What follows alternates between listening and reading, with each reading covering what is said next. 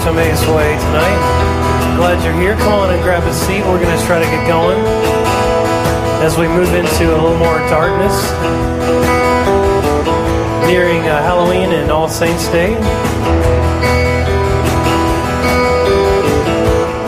This is a song that says, I can't change the world, can't change everything around me, but when I rejoice, sometimes I can change the world in me. It's falling, falling outside a building comes tumbling down. Inside a child on the ground says he'd do it again. Well, what am I to do? What in the world am I to say? There's nothing else to do. He says he'll change the world someday. I rejoice. So if you're just getting the hang of this, grab your lyrics, find your seat, start over with the first verse. Falling, it's falling outside a building comes tumbling down. Inside a child on the ground says he'd do it again. Well, what am I to do? What in the world am I to say? There's nothing else to do. He says he'll change the world someday. I rejoice.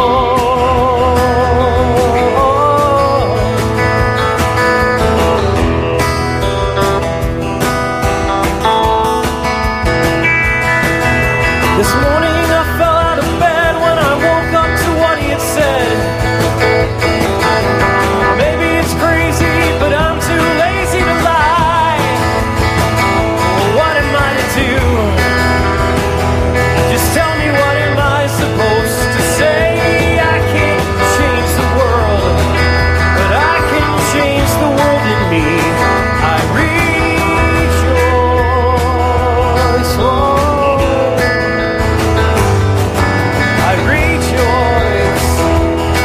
Oh.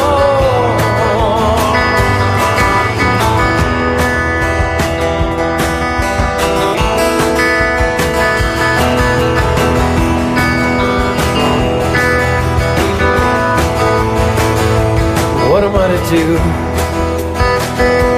Tell me, what am I supposed to say? Well, I can't change the world, but I can change the world in me. I rejoice. Whoa. Well, what am I to do? Tell me, what am I supposed to say? I can't change the world, but I can change the world in me. I rejoice. Whoa. I rejoice. Whoa. I rejoice. Oh. I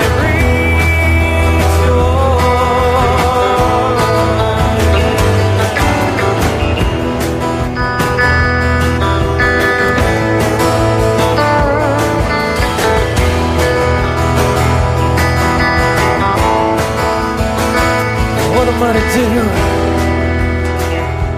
What in the world am I to say? There's nothing else to do. Says he'll change the world someday. I rejoice.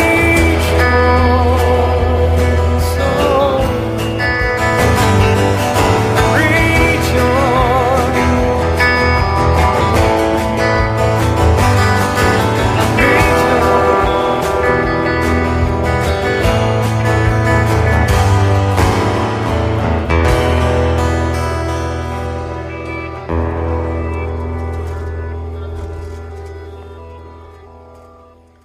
Hey everyone, welcome to Emmaus Way. Thanks for that, guys. That was awesome. Good, lively fall tune to get us ready. It's good to have you guys here, to have Wade and Tim and Dale with us tonight. If this is your first time at Emmaus Way or first time in a while, or if you just don't know my name, I'm Amy. I'm one of our pastors here, and we're excited that you have gathered with us tonight. Emmaus Way is a community that is passionate about finding places where the gospel intersects with our lives and being a part of God's larger story here in Durham and kind of in our communities, wherever that leads us. We have several things that go on throughout our week that we kind of gather together on Sunday nights, obviously, but we also gather in home groups and in pub groups. And if either of those, or one pub group, not several, unless there's been a migration. A coup. There was a coup. There was a coup. It was the Bull McCabe's uprising. But if you are interested in gathering with a group of people throughout the week, our home groups coordinator is Elizabeth Eford, who's right here. And I don't think your email's on here, but it's on the website. And then our pub group coordinator is less pub-like, more dad-like these days. Dan Rhodes is our coordinator. I don't think just walked in. Just to shame me. There you are, Dan. So if you are interested in getting connected with the pub reading, they do a reading every week, an article. Please email Dan Rhodes or see one of us. We had something going on today with Durham Can that I was not able to go to, but I would love to hear how Souls to the Polls went. Dave could give us an update.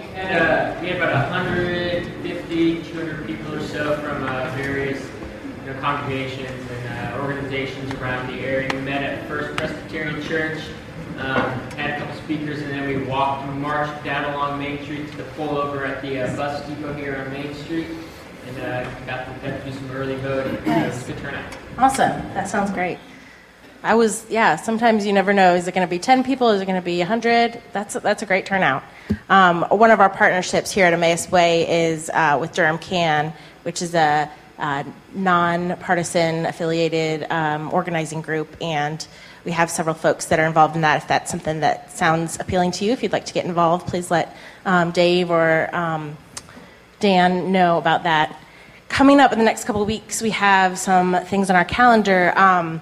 This Thursday is our kind of traditional All Saints gathering, and that's a night that we get together and we talk about people, things, music, art in our lives that have been really transformational and kind of telling our story of faith. And this year particularly, we're going to talk about our kind of our stories of faith in our childhood and our upbringing and what that looks like. And the Fishbacks have very graciously offered to host us at their home, so we will put their address up on the website and in the weekly.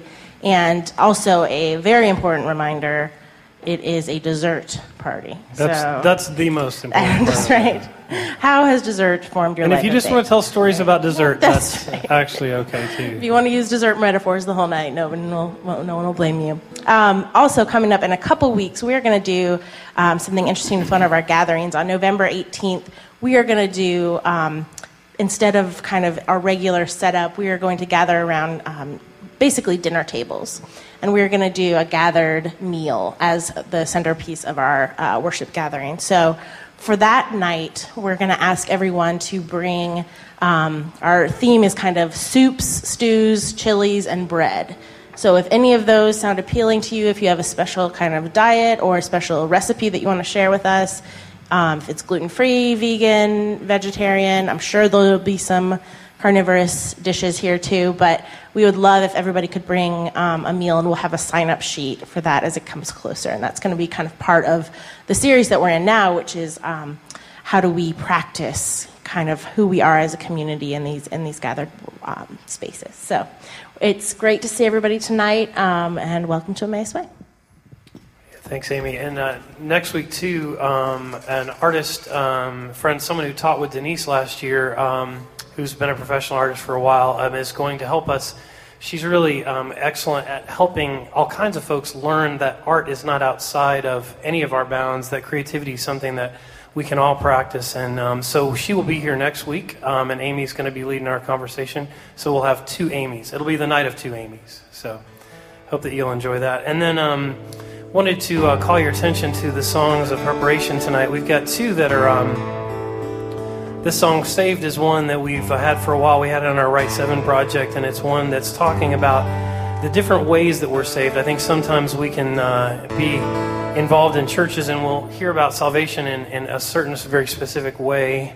And you kind of realize that if you go to church for a while that people don't really agree about how that works exactly. But one of the things that we've been talking about with regard to practice is that there are ways that as we love, we grow into love. We learn how to be more loving. And I think that's a part of this saved conversation. And like I said, it's if you go to iTunes, you can look under Emmaus Way, and it's under Right 7. This is also a Jan Arden song, so her version is very beautiful. And then the next song, Shelter, is also another one that we hope is a very practical conversation about how we can be shelter for each other. And this song is by Lone Justice, and it's on one of the early records, but it's also on a record I did a couple years ago, so you can check that out on iTunes, both versions there. So anyway, sing along with us on Saved here.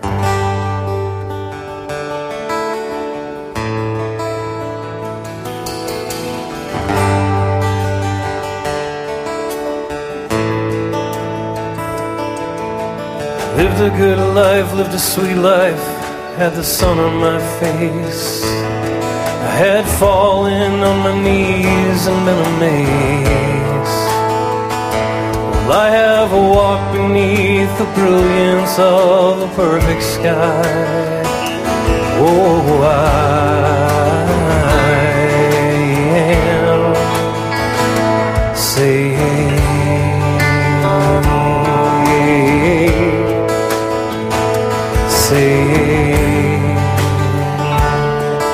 If you're just getting it, let's do the first verse again. Lived a good life. Lived a good life, lived a sweet life, for I had the sun on my face. I have fallen to my knees and been amazed. Well, I have walked beneath the brilliance of a perfect sky. Oh, I am saved, saved, saved.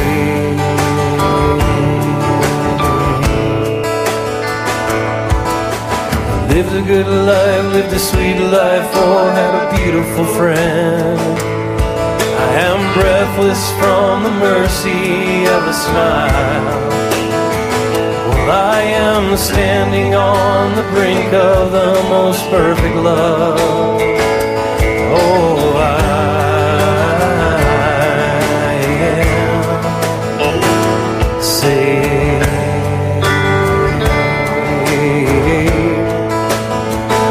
saved,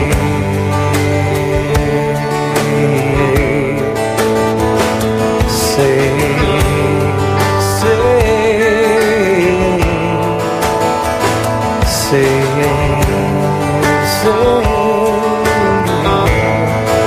Well, I am saved, and I believe that I am not going to be like I was. Well, I have changed. I am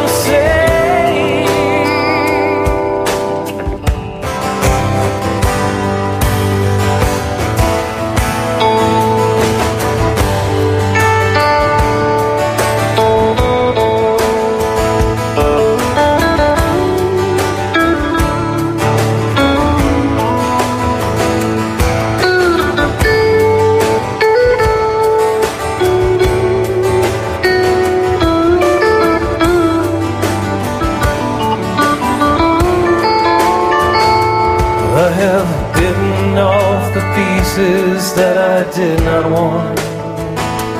I have torn them into tiny bits of rain. Oh, the sun has dried those memories like I knew it would. Oh, I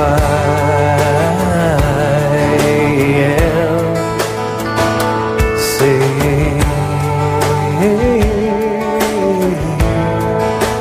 I am saved. I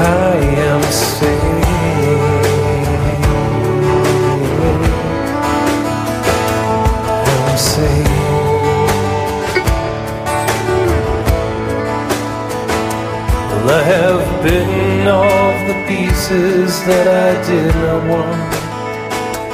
I have bitten off the pieces that I did not want. I have bitten off the pieces that I did not want.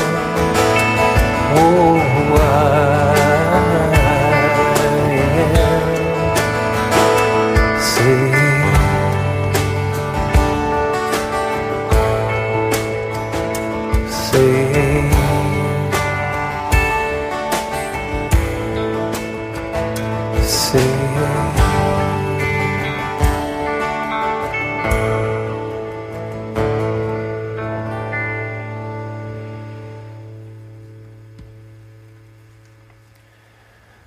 So when we mentioned some of the things that we've done in terms of projects and stuff, it's not really to just say, oh, hey, go buy our records. It's certainly we appreciate that happening, but really it's because we want these songs to be able to be liturgies for your lives. So we've done these songs and we've bothered to record them because we feel like as we've spent time with them that they've spoken to our lives over and over again, that there's ways that there's a conversation between these songs in our lives. And so if you're someone who doesn't listen to songs that often or doesn't listen to music that often, it can be a little bit odd to think, listening to a song multiple times. But that's part of why we do the lyrics for you and also try to have these online. And then Josh Bussman, you can ask him about it. Josh has a very large Spotify list of the music that we do at Emmaus Way. And so there are multiple ways for people to listen to these songs, to have them filter into your life. And I think you'll find that as you get more familiar with these, they do begin to speak to you in places where you might not expect it. So again, sing along with us if you like on Shelter.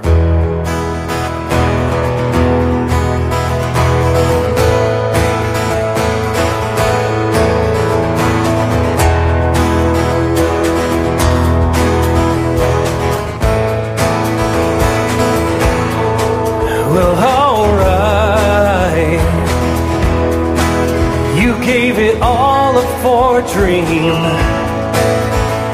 where fate proved unkind to lock the door and leave no key. You're unsure. Well, baby, I'm scared too when the world crushes you. Let me be a shelter from the storm outside. Let me be a shelter from the endless night. Yeah, disillusion, it has an edge so sharp, it tears at your soul. It leaves a stain upon your heart. I need you to wash mine clean. Yeah, you felt it too. You need me. So let me be shelter from the storm outside. Let me be a shelter from the endless night. Your struggle, yeah, your struggle with darkness has left you blind. Well, I'll light the fire in your eyes. Oh.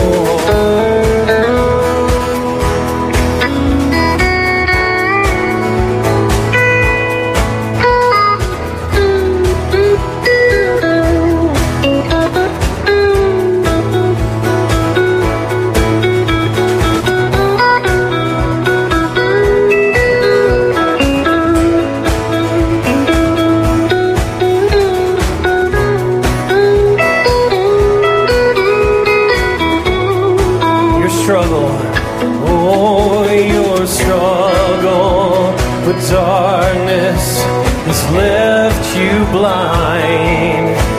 Yeah, but I'll light the fire be a shelter, shelter from the storm outside. Let me be a shelter, shelter from the endless night. Well, let me be a shelter, shelter from the storm outside.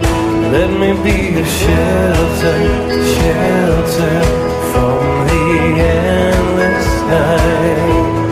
Let me be a shelter, shelter, shelter, shelter, shelter, shelter, shelter, shelter, shelter, shelter. Let me be a shelter, shelter from the storm outside.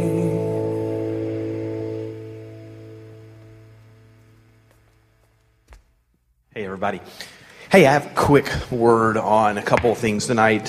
Song and worship and right 7-ish tonight. Wade, I want to pile on that if I can. One of the things that we kind of imagine every week as part of kind of preparing our worship gathering is to not overemphasize the 90 minutes that happens between 5 o'clock and 6:30. But in some ways, this idea of practice is a thing that we think about all the time. The reality that we are practicers, we are doers, we are worshipers with the whole of our lives. And we worship lots of things. We have lots of identities. But one of the things that we try to think a lot about is crafting prayers, activities, worship, next week art, things like that, that become part of your lived life. Josh Bussman has been a real big influence on me on this, the idea of learning that a lot of times people think of worship, and there's a whole kind of genre of worship that's deeply passive, the idea that you just kind of gather in a space and hope God does something. And in some ways, we're doing that a little bit differently with the reality that our lives are practices of worship. And one of the things that we're doing and hoping and imagining is that the music and the things that we do, that's the reason we make it available to you throughout the week. And one of the things that is going to happen fairly soon, Amy and I are working on this project, is we are going to be turning a portion of our website into a kind of a prayer book for our community, which will take things like music and things that we do, poems, things that you folks have contributed to our life here, and crafting them in a way that helps us pray, think, and imagine. And this week, if you have the chance to listen to this music again, and some of it you can hear on studio that's been done in studio with Right 7, is I want to give you the lens of practice as a way of listening to this music this week, because all of it implies activity. Even things like Rejoicing, the U2 song, perhaps one of the most difficult practices that we have in life is the practice of gratitude. But it's one that sets up all sorts of things. So I wanted to pile on that. And one of the things that's my favorite things that's on all of my devices are the kind of I think we've done 3 installments of Right 7. We've done I don't think we did the Advent one first. That was the second one. So a lot of that has just really been wonderfully crafted in studio, and Amy's going to get on me to make sure that we get this done so that this will be arranged for you in a way. But anyway, I want to give you an opportunity to stand up, greet the people who are around you, offer them the peace of Christ. If you're around somebody you don't know, introduce yourself, and we'll jump into the dialogue here in about 2 minutes.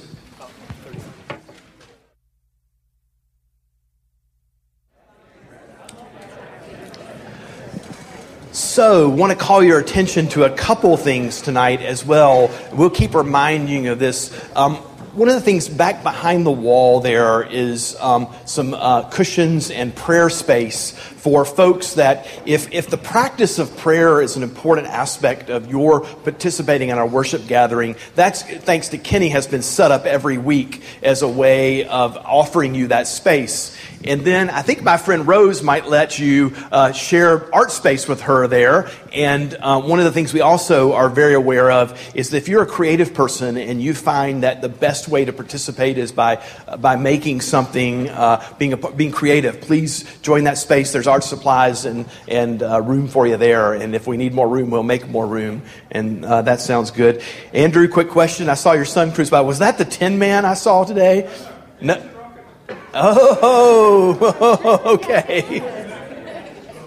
I'm glad you cleared that up. We were having a vigorous debate in this corner about that, but that was stylish. Hey, and I'm going to just quickly mention our friend Stefan is here, who is the U.S. director, I think that's right, for Questscope International that Chancey worked for 3 or 4 years at least. Kurt Rhodes, who is the founder of Questscope, has been here several times. Stefan has been with us. They do amazing work. I mean, the nugget on them is that they're doing what they call non-formal education, which is largely educating youth, women, others in the Middle East, all over the Middle East, who have been kind of removed from the educational system. They use a spiritual formation model, which is amazing. And then the thing that Stefan, people probably think you're lying when you tell them about this, but they actually work with Muslim and Christian kids side by side. The office there, I've been there for a week or two, a couple times, is mixed between Muslims and Christians, and they have this spiritual formation model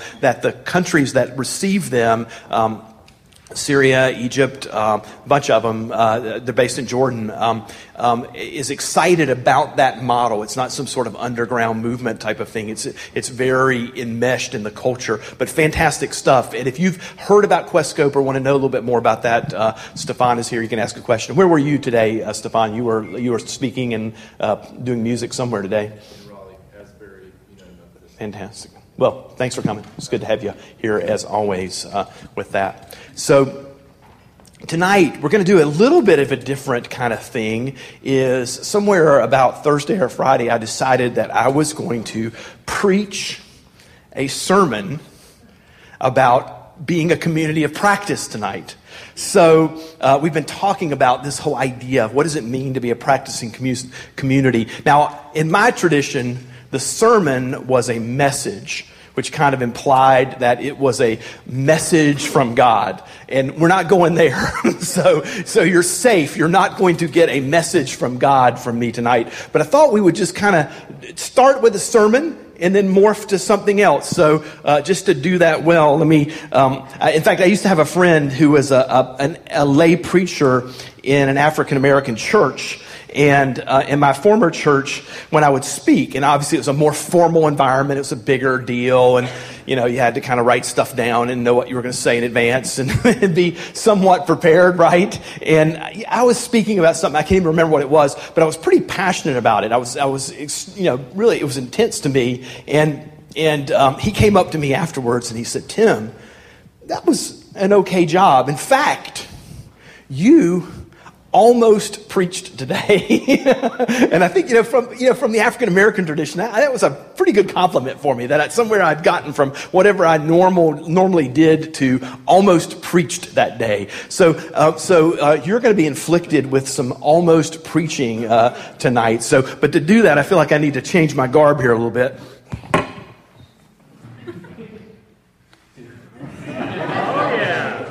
When you preach, you wear a blazer, right? I have a friend, Brian McLaren, that says people will actually take you seriously if you wear a blazer, even if you're saying the craziest of stuff. I don't know who gave me this tie, but the On a Mission from God tie seems to fit perfectly on the preaching thing here. So Keenan said I should have had some Blues Brothers stuff, some glasses or stuff. But so we're going to do a little preaching today. Can I get a witness to start this off? Was that Dave Thiessen? You were ready. Now we're good. I'm very out of practice. Now, typical sermons feel like, let me give you a little roadmap here so you know where we're going. We're going to start with a little biblical text because it's got to have biblical text, right? And then there's going to be a bit of a setup, and then there'll be a single point to this sermon. So, Brandon, I'm sorry, you and I kind of did the Gordon Conwell thing. You were educated on 3 points, right? And 3 illustrations, so just the 1 point. So, we're the scaled down sermon tonight. So let's start with a text. Would somebody first, I want to cue up a reader on this. Look in your little handout. We've got Matthew 21 tonight. Would somebody be willing to read that for me tonight when we get to it? Anybody up for that? I'll do it. You're in, man. All right. So here is the setup to the text tonight. So in Matthew 21, we've got a a text that begins with some pretty familiar stuff. Jesus has made it to Jerusalem. If you're familiar with the New Testament, this is his kind of triumphant entry into Jerusalem, kind of hailed as a king, or at least somebody who's about to do something important. He has, before this text, has literally gone into the temple area that has morphed into a marketplace. And he has cleared the temple out. He is this idea of making profit off of the worship industry, or the worship kind of practice of Israel, is offensive to him. And so he has cleared the temple out and had some strong words on that. And then we're going to read this little text about a fig tree that's metaphorical. And then after this, he's going to tell a very pointed story, a story that's a parable about tenants that is very directed toward not the people of Israel, but actually the religious elite of the people. And so that's the context by which you're hearing what Matt's going to read to us. Go for it, bud. This is Matthew 21, verses 18 to 21.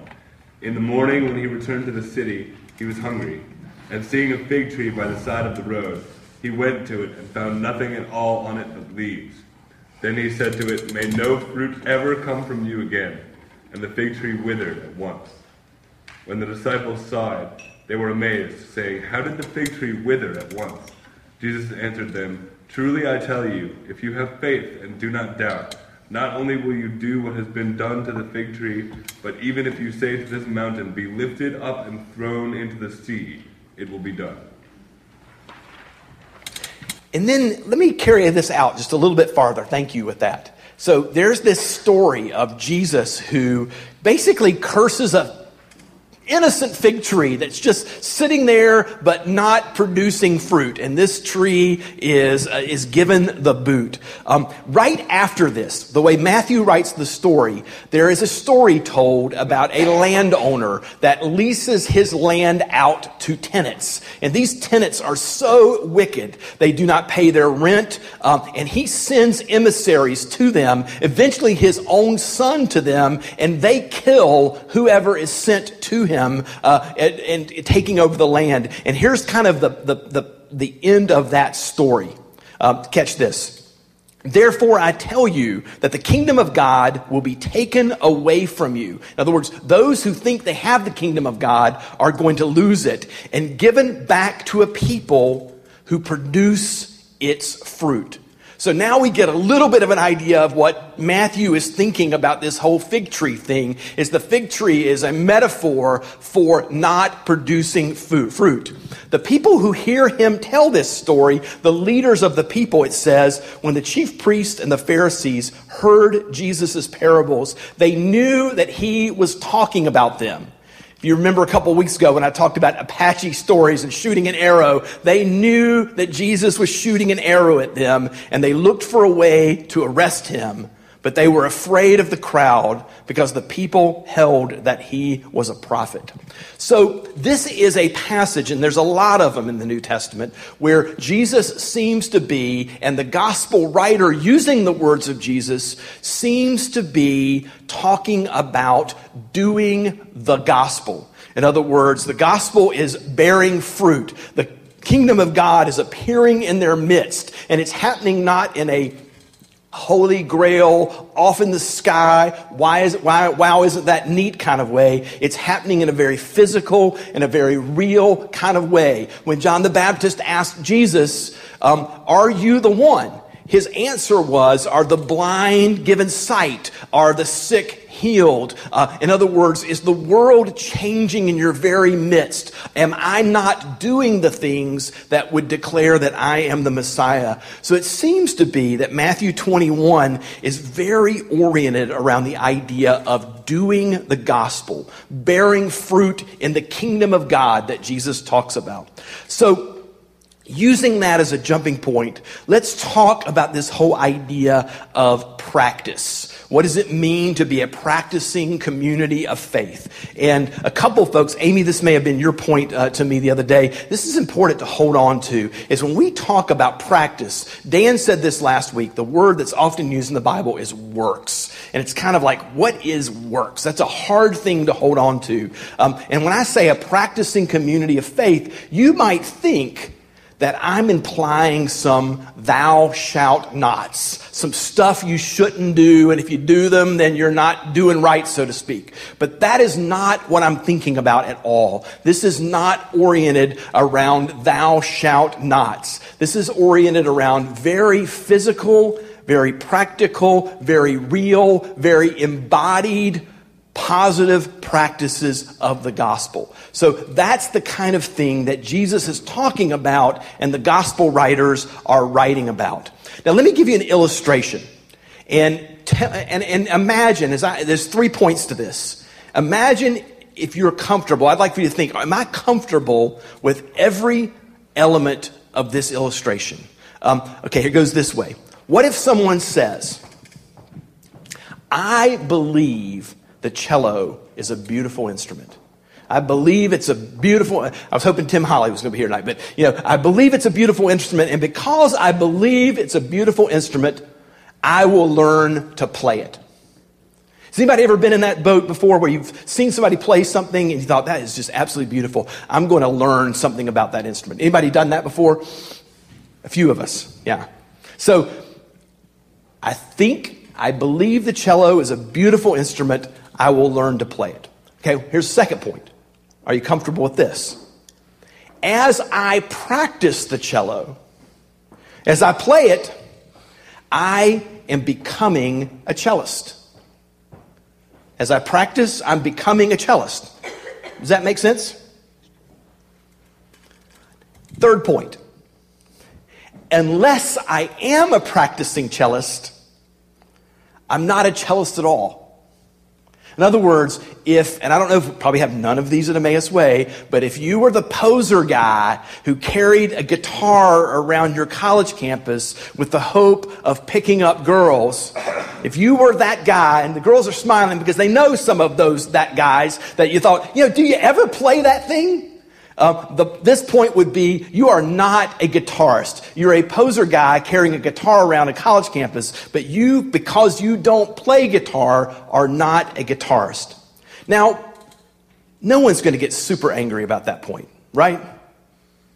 No fury. But what if we applied those 3 points to our faith? Or our identity as Christians, as people who are struggling in a certain way to follow God. What if we said this? Practice could be a way that we externalize our beliefs or our faith. Because we have belief and because we have faith, we go and do something about it. You might say, because I believe in God, I will practice my faith. I will diligently express the gospel. You might say that. Because I believe in the cello, and it's a beautiful instrument, I'll learn to play it. That's a point about belief. I believe in something, so therefore I'll do something about it. But what about this? What if we say that practice shapes us as believers and followers of God? So as I practice the gospel, as I do the things the gospel talks about, like feeding hungry people, caring for people, living justly, all of those things, I will become a better Christian. And that's a point about discipleship, that because I have this sense of identity, I go and do it. But the third point is this. If practice defines us as Christians, then practice becomes the critical space where we develop an identity as God followers. So what that might mean is I am not a follower of God unless I actually practice the gospel. And that's a point about identity. So the first point about belief, I believe and then I go do something, seems pretty normal. Maybe the belief about discipleship, or the point about discipleship, because I practice the gospel, I become a better Christian. That seems to make sense. But the third point is a sticking point for a lot of people, that you don't claim having the identity of something unless you're actually doing it. Now, in those little 3 points, we've lived for about 300 or 400 years in a world where we've imagined that we can take our minds and maybe our hearts When we talk about beliefs, sometimes people are talking about their hearts, and separate them from our bodies. So people could say very comfortably, I am a follower of God. I cheat on my taxes, slap the wife around a little bit, commit a few crimes. I do all sorts of things. In fact, I'm the greediest person you know, but I adhere to right doctrine, and that's what makes me a follower of God.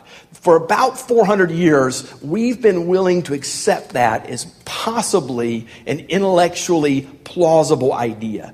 The hard part about reading the Bible is it was never a plausible idea in biblical times. When James wrote, as we saw last week, faith without works is dead, that's how they thought. And honestly, in the last 50 to 75 years in our own culture, we have started to realize that our essential identities, who we are as persons, are formed in practice, not in some sort of disembodied brain or disembodied heart. Now, the tricky thing for us is that we're part of a long tradition that has believed in that kind of body, soul, brain, body, those type of separations. That seems normal. And therefore, it makes it really hard for us to read passages like this in the Bible where Jesus walks by a fig tree and curses it because there's no fruit on it, to make the point that people who do not bear fruit are really not his followers. It's a hard point. So our identity is formed in a space of practice. It is formed in what we do. Here comes the sermon point. Sermon's almost done. I would like to say this, that our identity as followers of God, is what I like to say, is dynamically formed in practice of the gospel. Apart from practice of the gospel, we aren't really people who are carrying an identity of the gospel. We are formed in the practice of the gospel. We are, some would say, saved in the practice of the gospel. We are followers of God. We are Christians, if you take that name, because we are followers of the gospel. This is a point that Jesus seemed to want to make a lot. And he says things like, if you were to open your Bible to Matthew 25, where he tells these horrific stories of people who are pietistic, pious, godlike kind of people, and he says to them, when you did not clothe the naked, when you did not care for the weak, when you did not do these things, you didn't do them to me. And you can just hear the oh craps going all over this fictional scene, because in the story, perhaps someone had this idea that you could have an identity of being one of Jesus's people without doing something about it. That in some ways, those two things could be separated. And my 1-point sermon tonight is I don't think those are separate things. Now, the reason I didn't call this a message is God didn't tell me to tell you that. So I'm making no claim of any kind of charismatic experience that in some way says to you, if you're not with me, then you got it wrong. But that's where this whole passion for this idea of practice comes out. So when we're talking about, it's almost redundant. When we talk about being a community of practice, for us, it would be talking about being a community. Because to claim to identify with something means to act on that.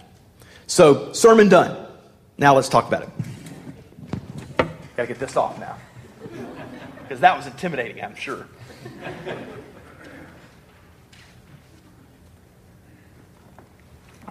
Now I want us to talk about this idea. So, here's a couple of things. Is someone willing to be picked on tonight? That I could ask you some questions that you could answer kind of spontaneously? Is anybody that bold?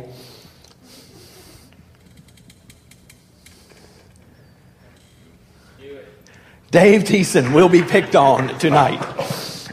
You're going to do all the things that Dave does tonight, but he's just going to do it a little more publicly than the rest of you. So Dave, tell me, what are your identities? I'm going to assume that you have more than one, okay? And part of practice is, and this is another bias, this is almost drifting back into the sermon, is I think we all have kind of multiple kind of things that we are. But could you identify a few identities for me of who you are? So one of your pastors might even be recommending that you lie about a couple of these. But what are your identities? What are my identities? A few that jump to mind would be, going back to the family, identity of growing up Mennonite. So that would identify with some of that church background that I came up with, just that community I had there. Another identity, I guess. You said Mennonite there, right? Yeah. So there's a faith heritage that marks you to some degree. Okay. And then I could have another identity where I think of my college school period, identify as, went to Missouri, University of Missouri, so I can identify with that crowd of people, the friendships, the community that I had there. So, we all get together and we put on the same black and gold and we say the chants and whatnot. It's kind of that identity when you're in that setting. Okay, so you're a Missouri alum. And we're really sorry about that, by the way, but some of these will be really positive. Yeah. And so you got the kind of this religious heritage thing, you got the Missouri thing going. What else? What other identities? And then occupational identity. What do I do during my day? So what do you do for a living, Dave? For a living, that's a good question.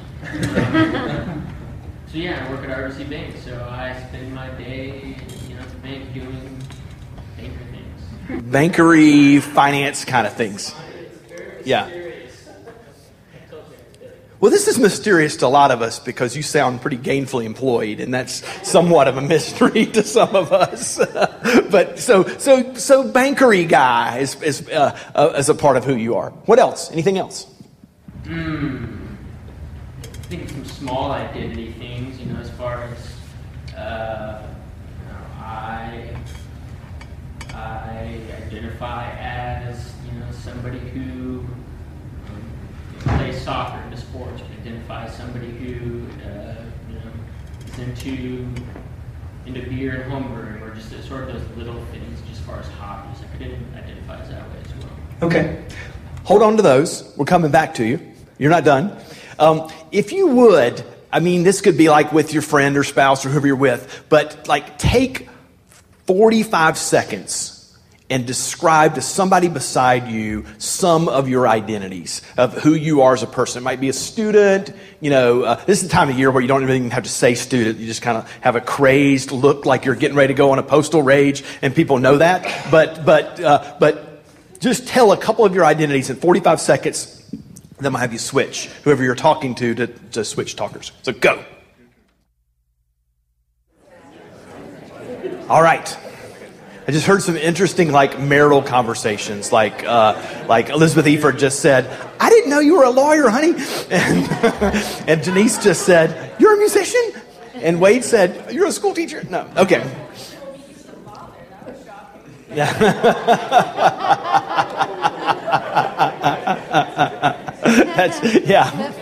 Yeah. Hey, I've actually been in a church in East Africa where the altar call went this way: if you've cheated on your spouse in the last 6 months, please stand up. And about 20 people stood up. And they said, in the last month, stand up. A few more jumped up. In the last week, stand up.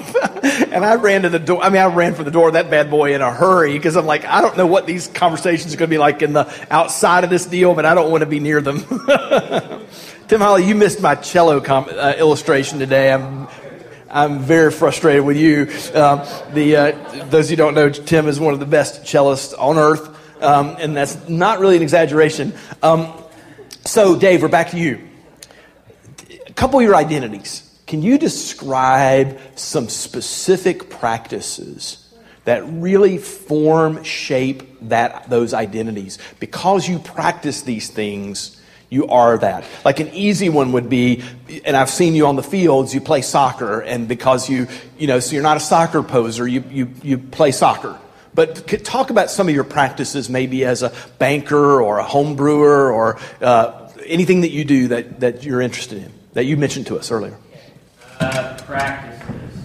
Let's see, one's I jumped to mind, so like you see, identify with, my school I went to, the alumni, so being a part of the alumni association and going back for homecoming, like keeping in touch with certain, networks within that. So it wasn't just go 4 years and have a minute. It was keeping those relationships going and trying to support the school in certain ways or whatnot. So that practice. As you mentioned, like some of the smaller ones, the soccer player, being active in that, home brewing, doing that on a semi-regular basis. By the way, I've not gotten ever any of the products of your efforts, so I'm questioning that identity. But come on over. I got some of the fruits. Let's see other practices.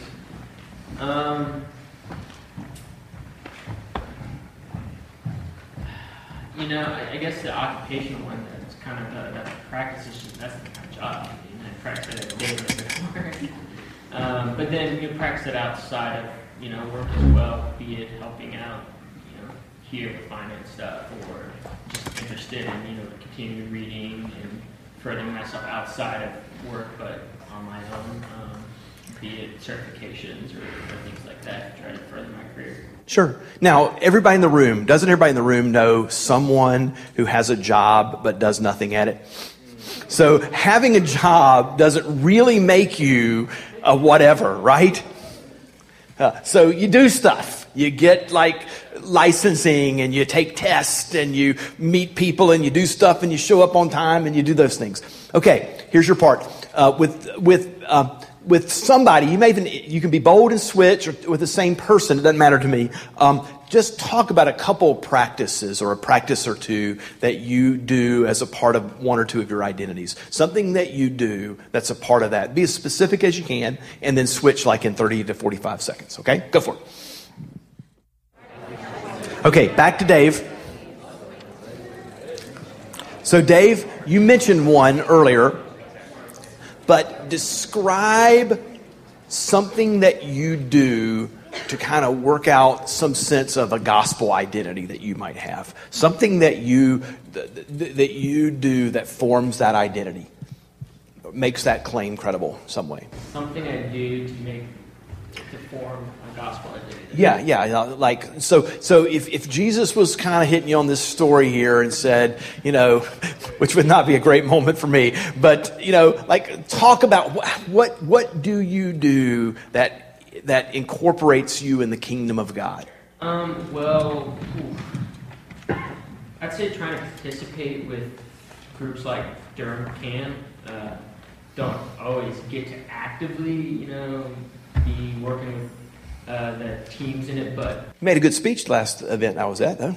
a while back. But yes, trying to be present and understand that this is something important going on, and just trying to be present in that activity, and trying to understand why it doesn't matter that we get together as a diverse group of people to work on these social actions. For me, I think that is a trying to participate in the gospel in some way. Trying to understand a little bit deeper. Well, you're part of Pub Group, which is a conversation that's very oriented around social action, philosophy, theology. Embodied theology is what I would call it to some degree. And you, and like a lot of folks in that group, you're very involved in Durham Can. Emmaus Way, what else? You do some stuff. Talk about how you merge your financial world with Emmaus Way's financial world. All right, so I guess I'd say, that was, as my job at a bank, I do a lot of forecasting, planning, budget work, and so being able to take my skill set from that and try to apply it to some of the stuff here, working with our budget, finances, and trying to find ways with my training to help us, go forward and do it on a smooth basis and make it as easy as possible for all of us. And I can try to apply my skills into the church community. I think that is well as trying to live into that gospel of that community, trying to get that. Yeah. So you're like a lot of people here, that you have various identities, but it's pretty easy to pull out some practices that are deeply connected to those identities. Now back to you guys. A couple of people take that question on of think about yourself. And you may identify yourself as a God follower. You might identify yourself as a God struggler. You might have a different set of values. It might be the same values, but a different thing that organizes your values. So I'm not trying to impose that question on you. But given those things, talk about some of the things that you do that identify you as a God follower, a God struggler, somebody who's working on something that's really important to you, that you think this is what people in our culture and our world need to be working on, or somebody needs to be working on it for them. A couple of you answer that. What do you do that forms that identity? Being part of a community and having both voices in my life, and yes, I guess sharing my work with other people. It's something that, and it's this community, like it's the community located in a place and time. And that's something that I would love other people who are not part of a Christian setting to have. It's something that to me is central to Christianity. And yeah, that we're accountable, we share stories. Yeah, Wendy, that's a hard one. We think it's an easy one, but most people often treat community as kind of an amorphous thing. But like you said, it's a space. It exists at a certain point in time. And being part of a community is not always easy, right? But it's important. So that's a good one. It's somebody else, like one of the, yeah, Chad. Besides getting knee injuries, what do you do? Well, I chose nursing as my career because I thought that would be helping the least of these. That was my intention. I was like, that's a way I can, every day in my job, I could be serving the kingdom. But then this is actually like more of a confession. Actually, as I've been working there and the frustrations I have with everything, I have a disconnect. So I'm searching for other ways to like volunteer at Reality or get involved in other things that could help the least of these on. So that raises a really important question, or a topic, that it's not always easy to lean into these values of kingdom. It's sometimes, and some of you have done that very intentionally. A lot of you do that because you feel like that's a significant part of your identity as a faithful person. But a lot of times we have to struggle with that. One more person, something you do that forms you as a God follower, a God struggler, or somebody who's working for a set of values that you think are a worldview that you think is really important. Jesse. This is kind of counterintuitive. I know it might sound stupid, but I feel guilty a lot. And I think there's something about that. And I like what Karl Barth said, where we in the church basically we're acknowledging that we're at the end of human possibilities. We're standing in that place where we're confronted by God's perfection and recognizing that we're actually not the kingdom of God. It's something we're waiting for and we're hoping for. And working for and admitting that we can't work for it at the same time.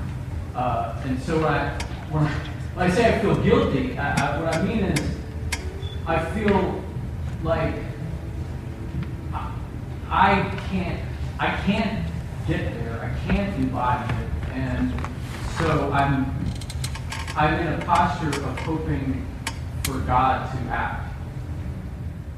So one of the things you're talking about, Jesse, I think is really important. Some of my favorite people have written about the subject of yearning, the idea of part of imagining God's work in the place that we're in or in our lives is yearning for something that's not always fully present. I mean, and the thing that always gets in our way sometimes, and it's a good one, it stops me dead in my tracks sometimes, is I see things that are unjust, things that are wrong, that I think, why doesn't God inhabit this and make it immediately better. Where I look at my own life and think, there's several things that somehow I feel like would be more faithful, but I haven't ever gotten around to that level of faithfulness, whatever that might be, so to speak. So in one sense, one of a conviction of God's kingdom is a conviction of yearning, of wanting it, of wanting to see it in place and working for it in lots of small and very specific ways. Now, here's your homework assignment on this. This is an important question, and I'd love for you to talk about this tonight at the communion table, at home groups, pub group, just life over the next couple weeks. And we'll get back to this in about 2 weeks. But simply this, what are our practices as a community that align us with the hope and the expectation and the work of God's kingdom?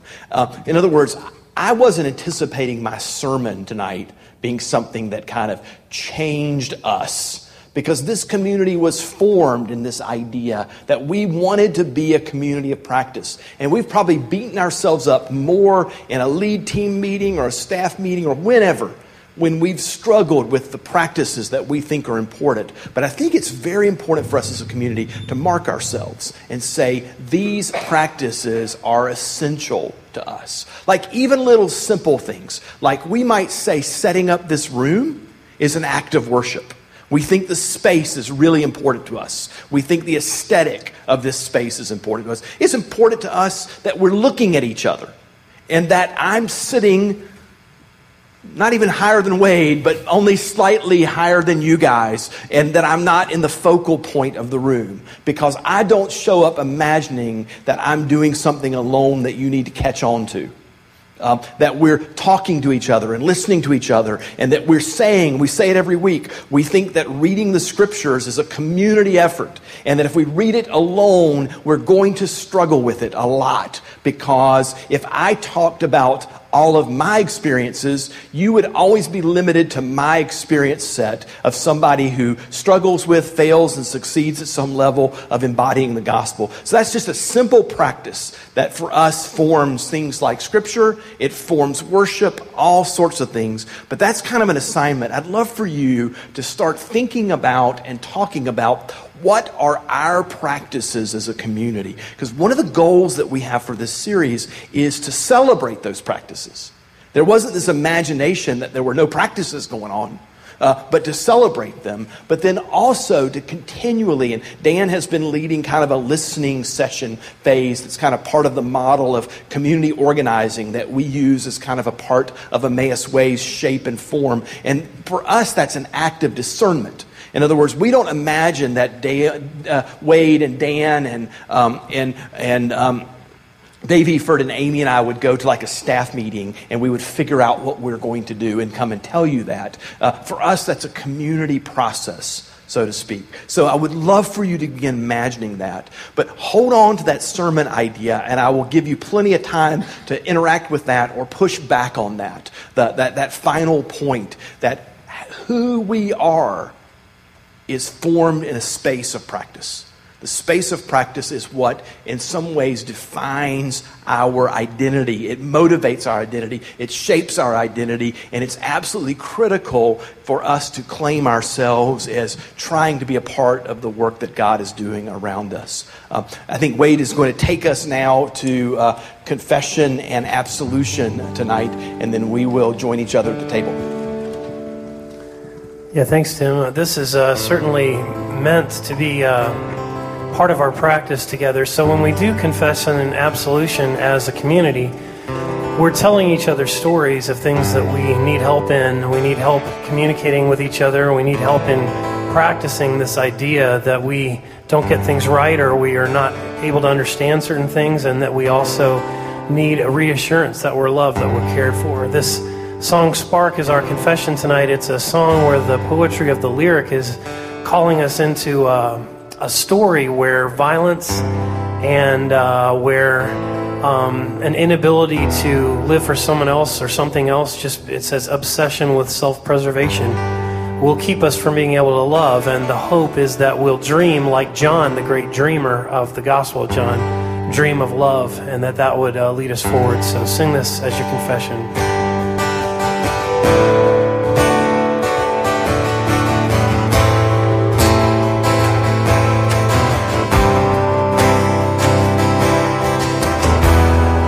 Not the spark that caused the fire, was the air you breathed that fanned the flame. What do you think you'll solve with violence? It'll only spread like a disease until it all comes round again. Was John the only dreamer? Sleep with one ear close to the ground and wake up screaming when we lay our cold weapons down. We'll wake up dreaming.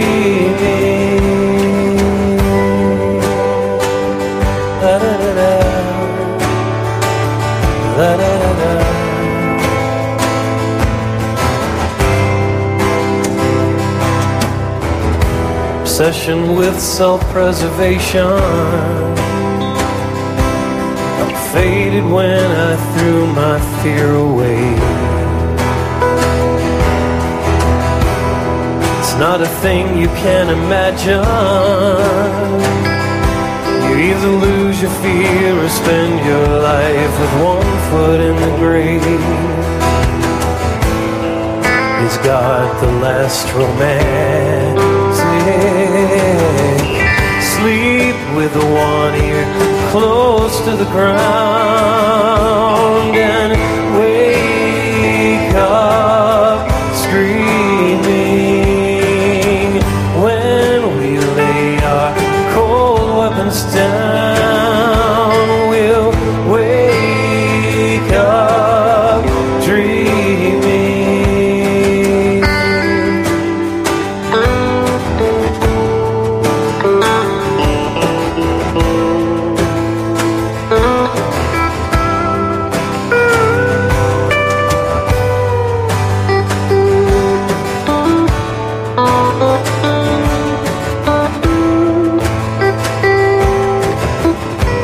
Only love can turn this around. I wake up dreaming. Everything we lost can be found. We'll wake up dreaming. Only love can turn this around. I wake up dreaming. Everything we lost can be found. We'll wake up dreaming. La la la, la la la la.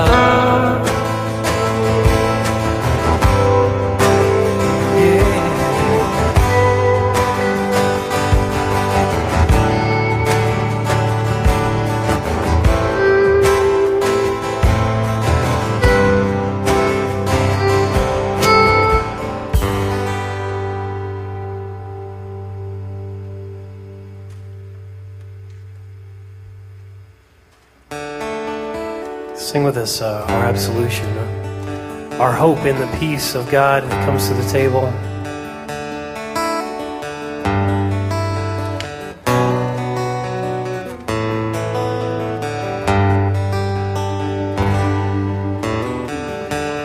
Though we're strangers, still I love you.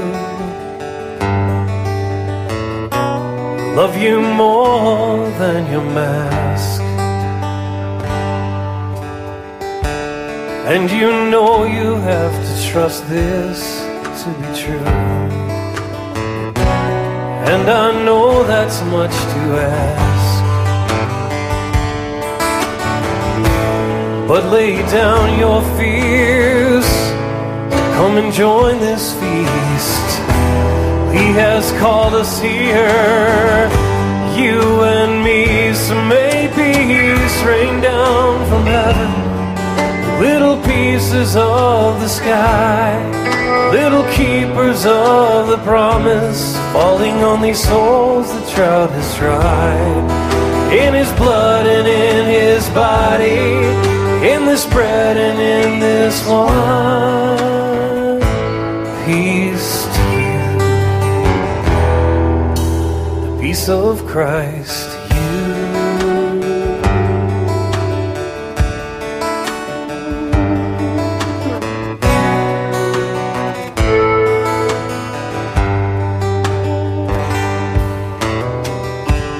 Though I love you, still we're strangers,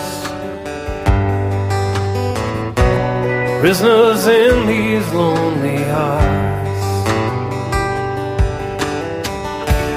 Though our blindness separates us,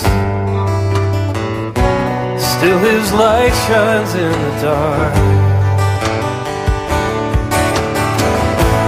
and his outstretched arms still strong enough to reach behind these prison bars, set us free. So may peace rain down from heaven, like little pieces of the sky, little keepers of the promise, falling on these souls the drought has dried.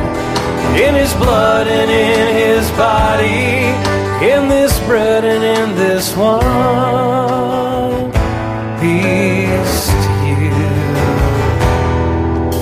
the peace of Christ to you.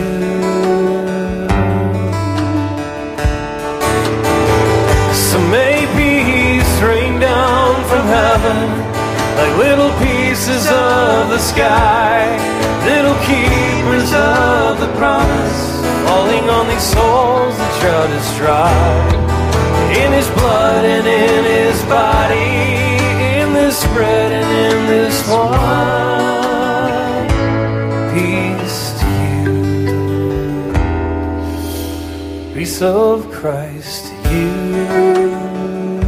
peace to you, peace of Christ to you.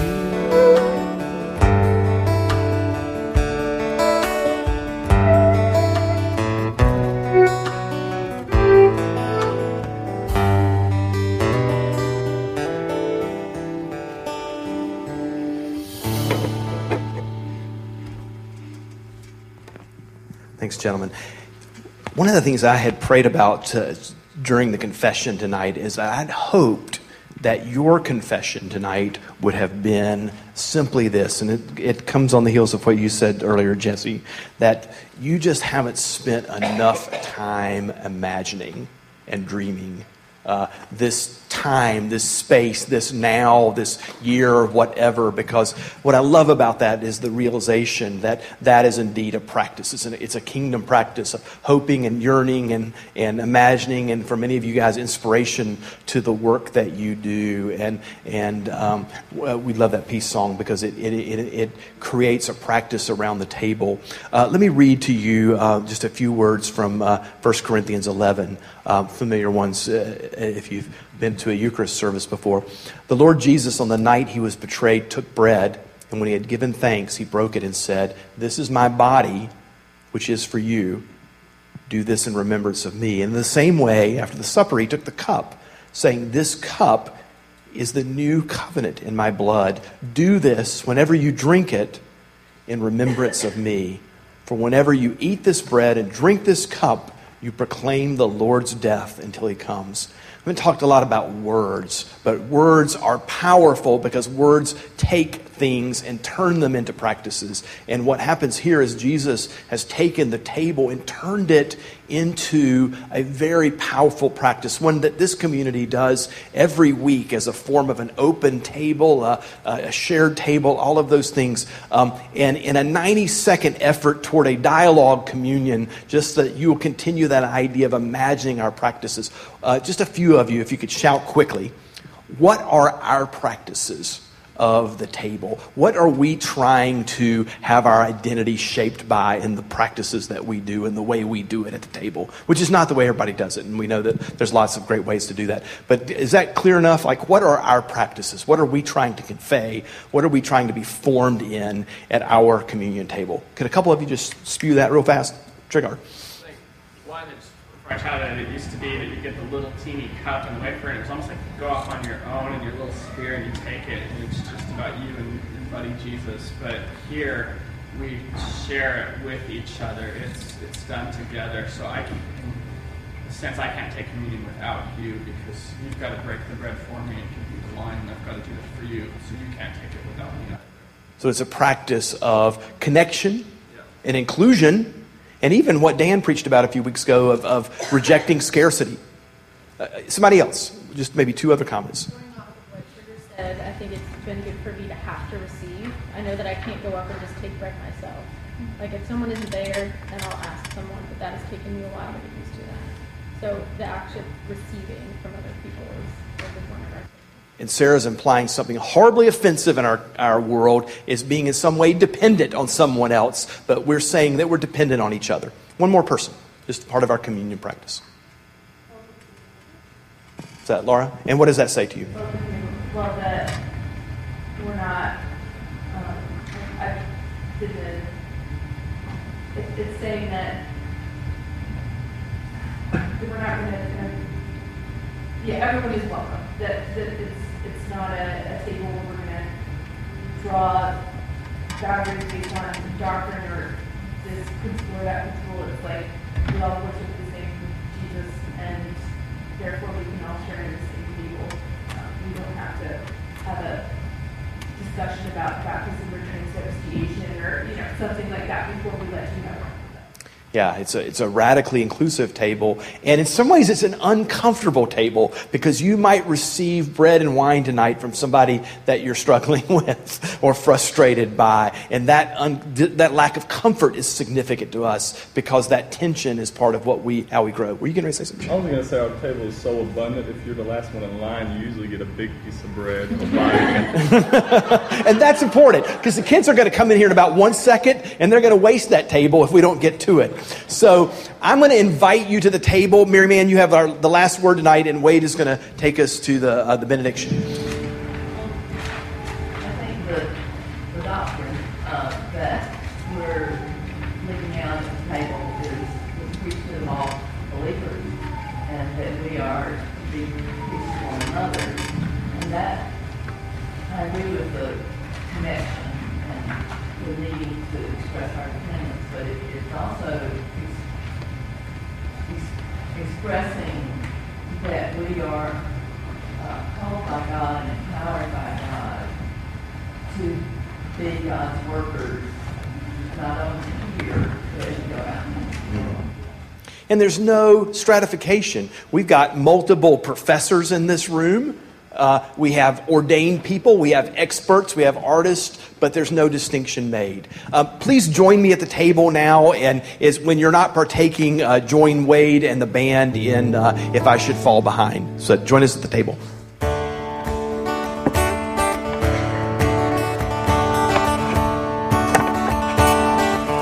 We said we'd walk together, baby, come what may. There come the twilight, should we lose our way?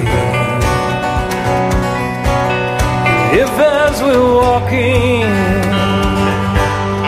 hand should slip free, well, I'll wait for you.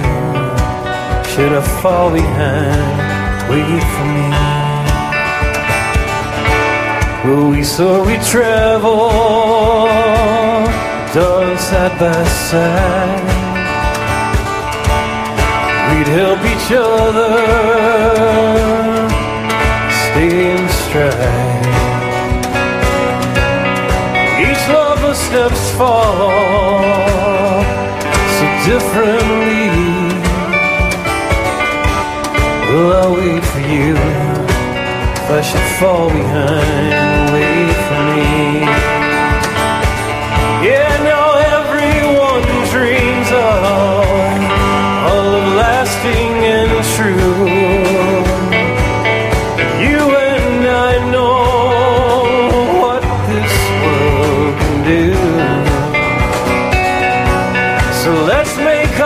steps clear, that the other may see.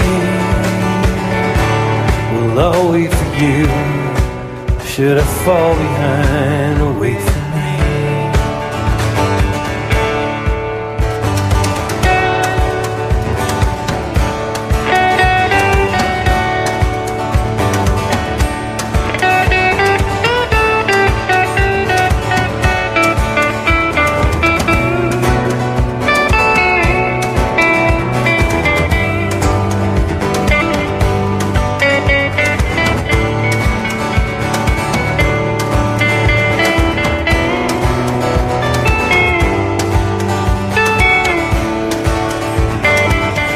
There's a beautiful river in the valley ahead, and near the old spot, soon we will be wed. Should we lose each other in the shadow of the evening tree, I'll wait for you. Should I fall behind, wait for me. Everyone dreams of lasting and true. But you and I know what this world can do. So let's make our steps clear, that the other may see. Well, I'll wait for you. If I should fall behind, wait for me. Oh, darling, I'll wait for you. Should I fall behind, wait for me. Oh, baby, I'll wait for you. Should I fall behind, wait for me. Oh, well, I'll wait for you. Should I fall behind?